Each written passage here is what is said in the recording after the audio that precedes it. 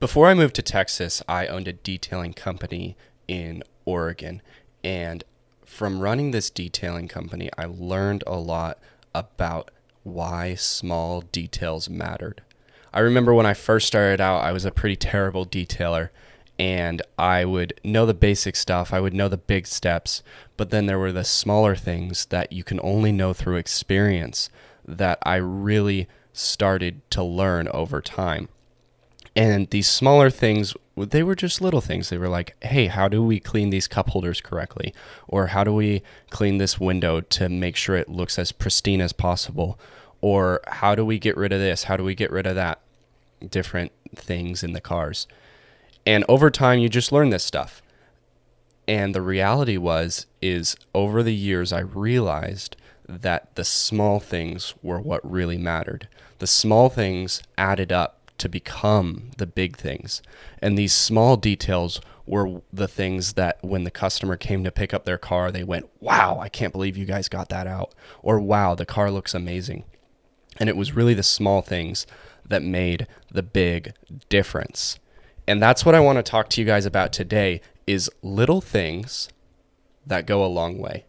And these are a couple things that I've just picked up on in my own life of little things that people almost just look past, but really they go a long way when you put them into practice and when you put them into effect and when you do them consistently. And so I want to talk about 5 things today. And the first thing I want to do is start out with a story. And this is actually a recent story, just happened honestly a few weeks ago. So I started going to Baylor. And I walk into my Christian scriptures class for the very first time. And I walk in, I sit down, the professor takes roll, and he gets my name. Class goes on, everything's normal. I go home, blah, blah, blah. I come in the next day, and he immediately goes, Isaiah, so good to see you. Thanks for joining us.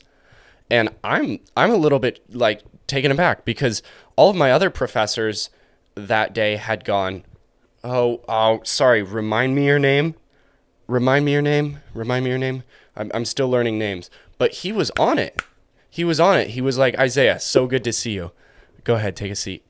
And I think this small thing of remembering people's names goes a really long way.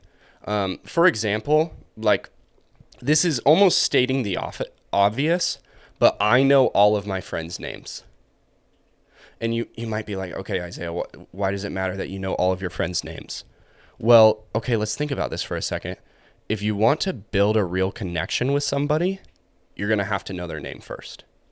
If you want to build a real connection with somebody, you're going to have to know their name first. Because if you know all your friends' names and you have a real connection with all your friends, or let's say maybe you have fake friends, but let's say just for the sake of the argument that you have a real connection with them, then you're going to know their name. And so if we want to be building connections and if we want to make people feel appreciated and we want to make others the priority, then we're going to have to start remembering names. And I commonly hear like, oh, no. I'm just so bad at remembering names. Like, sorry guys, I'm just bad at remembering names. Yeah, I am too, until I made it a priority.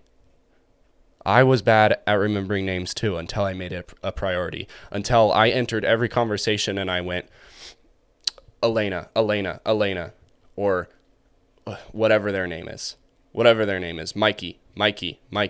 And I'm repeating this in my head.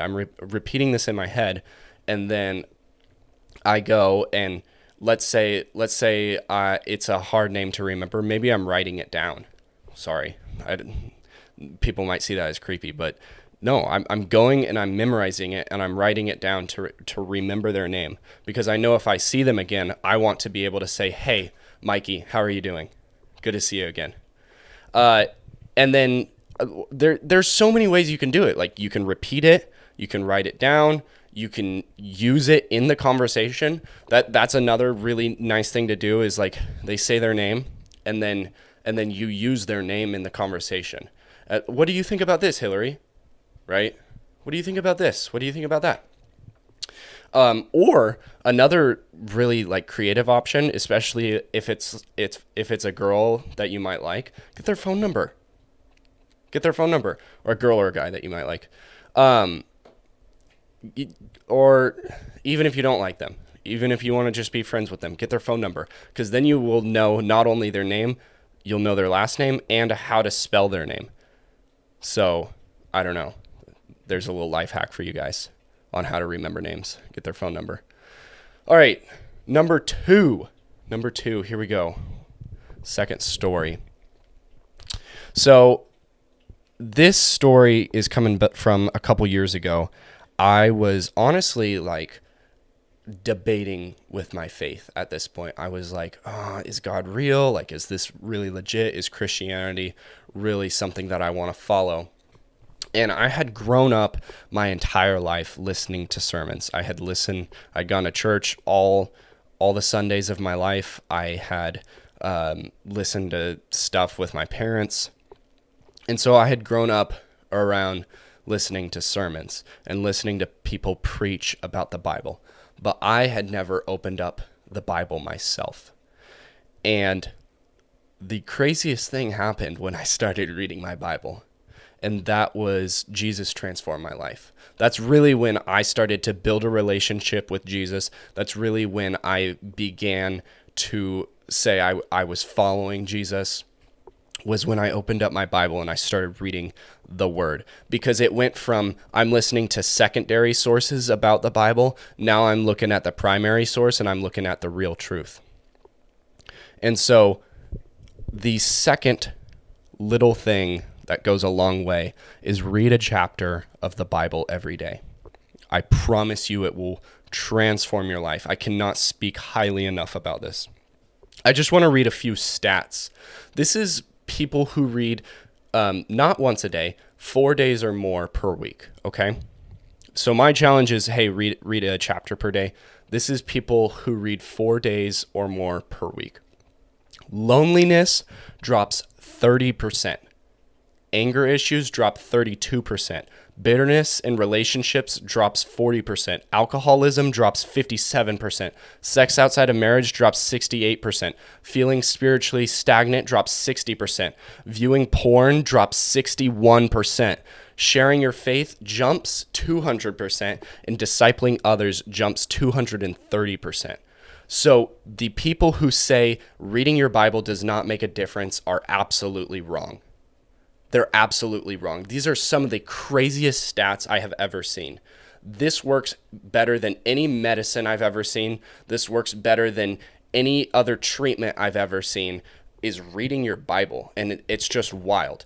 So my challenge to you, this is the one that's actually not really a little thing. This is like, hey, this is a big thing. This is a big thing that's going to make a big difference. Read a chapter of the Bible every day. All right, number 3. Here we go. This story comes from a couple days ago. I was on campus and I was just walking around and there was these guys, they were shooting a video and they were like, hey, do you want to be in the video? And I was like, yeah, let's do it. And so I got to be in their video and it was awesome. But I told them afterwards, I said, you know what? There are so many people who tell me, hey, I'm going to start a YouTube channel. Hey, I'm going to do this. Hey, I'm going to do that. And you guys are actually out here doing it. And I am so freaking impressed that you guys are actually out here doing the thing instead of just talking about it. And so the third thing I want to talk about is just do it. It's Nike's slogan and it's the best slogan ever. Just do it. I am tired of hearing people talk about what they want to do. Just go out and do it. Go out and take action. Me personally, like one thing I'm working on is like I'm trying to get better at meaning what I say, which means like I'm also trying to be the number one person that follows through with what they're going to, or what they say they're going to do. I want to be the number one person that follows through with what they say they're going to do. One way to do this is by speaking less about what I'm going to do. I might just not tell you what I'm going to do because then I don't have to commit to anything. Like, let your yes be a yes and your no be a no. But thinking about the thing is not doing the thing. Talking about the thing is not doing the thing. Preparing to do the thing is not doing the thing. Listening about the thing is not doing the thing. Doing the thing is doing the thing. Doing the thing is doing the thing. There's like all over Instagram right now. We see like 3-hour ice bath, meditation, morning routines. It's like, what if you just actually started working? What if you actually went and did the things you were supposed to do? What if you actually did the things that you said you were going to do? What if you actually went out and stopped procrastinating and just did it? Like, this is a little thing, but it's like, it's just training your brain to be like, no, I don't need to do these extra, I don't need to clean the house right now. The reality is I need to go out and do what I said I was going to do today. Oh, I said that I was going to get work done. Okay, I'm going to get work done. I said I was going to get homework done. Okay, I'm going to go get homework done. Oh, I said I was going to go and meet this person for coffee. Okay, I'm going to meet this person for coffee. Let your yes be a yes and a no be a no. Okay? So that also means like don't overcommit. That also means like, and this was one thing that I had to work on, and this was one thing that I had to focus on this past few months is like I'm really good at going all in on a lot of things. And the reality is you can't go all in on a lot of things. And so I had to pick a few things that I wanted to go all in on. Okay. Fourth thing. This one's a bit more personal. So about a year ago, I struggled with a lot of anxiety. I went through a couple panic attacks, and this was something that was like really real. It was something that was really hard to get through. It was something that I had never experienced before.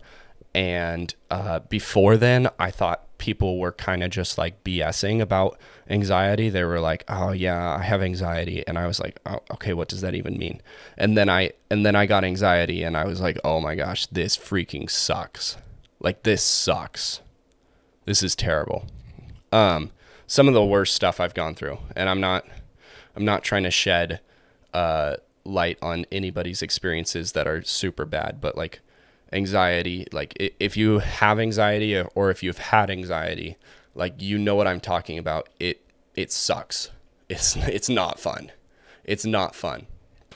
But it taught me something very important. And one verse that I would concentrate on during that time was Matthew 6:34. It's talking Jesus is talking about before, like, hey, like if I'm caring for the birds and I'm caring for the plants, like why wouldn't I care for you? And Matthew 6:34 says, "Therefore do not worry about tomorrow, for tomorrow will worry about itself. Each day has enough trouble of its own." And so this fourth thing is like, hey, like stay present. Like, and this is a reminder to myself as much as you guys, like, hey, stay present. It's time to like you can't change the past. The future hasn't arrived yet. So the best thing you can do is stay present. You can't change the past. The future hasn't arrived yet. So I guess the best thing to do is to focus on the present. And this also links back to my third point of like, just get it done. You can't get stuff done when you're living in the past. You can't get stuff done when you're focusing on the future. You can only get stuff done when you are living in the present. Because in the present, that's where you take actions. In the present, that's where you're doing stuff. In the present, that's where you are. So stay present. And Jesus is saying that. And so I'm not saying like, hey, don't plan ahead. Don't cast a vision for your business. Don't cast a vision for your life. I'm not saying that. Like, get that done. You can plan ahead. And I'm not saying, hey, don't reflect and learn from the past. What I'm saying is like, hey, there's a point where the devil is trying to shame you and guilt you and say you're a terrible person for what you did in the past. And that's what I'm saying is, hey, that's a lie from the enemy. You need to get past that. Like you're looking at the past, you need to get past that. Anyways, focus on the present. Hey, okay? Those are lies from the enemy. That shame, that like, let it go. Let it go. Pray it away. And then focusing on the future, like it's okay to plan ahead, but there's a fine line between planning and worrying. There's a fine line between planning and worrying. And so it's like, rather than worrying, you're okay to plan, but like there's a point where you got to go, hey, we got to put the brakes on. We got to put the brakes on because I'm here to live my life and I'm here to spread the gospel and I'm here to do stuff for the glory of God. And I can't do that by worrying about the future. So we're going to put the brakes on. When you live in the present, you live a fulfilling life. If you want to get stuff done, if you want to build relationships, if you want to abide in Christ, if you want to do any action, it happens in the present. Period. One thing my youth pastor did that he's the young adults pastor now, Jonathan, that I really looked up to was he would always leave a chair open wherever he was. So if he was in church, he would leave a chair open maybe at the end of the pew. Or if he was going out to dinner, he would leave a chair open just in case somebody arrived late. If he was at youth group or young adults, he would leave a chair open in case somebody needed to sit next to their group. And this small action of leaving a chair open, I think is like such a good form of hospitality, because first of all, people go where they're appreciated. And so if you're already saying like, hey, you're welcome here, hey, like you belong here, like people are going to go where they're appreciated. And so first of all, your desire has to be in the right place, and your desire has to be to bring more people around you. I don't think you should be closed off. There is, sorry, we can go into that later, but like, hey, people go where they're appreciated. So what if you could be the person that makes the other person feel welcome? Because we've all been that person that feels lonely. We've all been that person that walks in a room and doesn't know anybody. We've all been that person that feels a little bit worried. And maybe you're that person right now. And like, trust me, people are there for you. Like, people are there and they're searching for you. You have to search back. But hey, let's say you're the person that does have connections. You are the person that has friends. Like, what if you could be the person that makes that lonely person feel welcome? What if you could be that person that makes the person who doesn't know anybody feel welcome? Like, hey, come sit by me. Hey, do you want to go out to lunch today? You want to go out to coffee? Like, this is Hebrews 13:2. Do not forget to show hospitality to strangers, for by so doing, some people have shown hospitality to angels without knowing it. Do not forget to show hospitality to strangers, for by so doing, some people have shown hospitality to angels without knowing it. That's wild. That's nuts. So those are the 5 things. In conclusion, the first thing is, hey, like, remember names. They go a lot farther than you think. That small thing of remembering somebody's name and memorizing it makes them feel appreciated. It makes them feel known. It makes them feel like, oh, hey, like this person wants to build a connection with me. Number 2, read a chapter of the Bible daily. It'll change your life. Like, no joke. And if you don't believe me, just do it. If you don't believe me, just do it. Read a chapter of the Bible daily. Trust me, it'll change your life. Number 3, what I just said, just do it. Just take action. Just take action. Number 4, stay present, right? That's where God wants us. God wants us in the present. God wants us focused on the present. Number 5, leave a chair open. Practice some hospitality. And what you guys will realize is that when you put these 5 things into practice, they're not actually little things, because they do make a big difference. So possibly maybe just pick one of these for the week. Either remembering names, reading a chapter of the Bible. I would start with that, reading a chapter of the Bible, if you're not already doing that. Taking action, staying present, leaving a chair open. Maybe start with one of them. Maybe start with all of them. I don't really care. I don't control your life. Maybe do none of them. But then you're kind of just wasting your time listening to me. Like, if you don't put any of these into effect, you just wasted 20 minutes of your life. I just want you to know that. You wasted 20 minutes of your life if you don't put any of these into effect. So you might as well put one of them into effect. Or let's say you do all of them, then this is just a good reminder for you.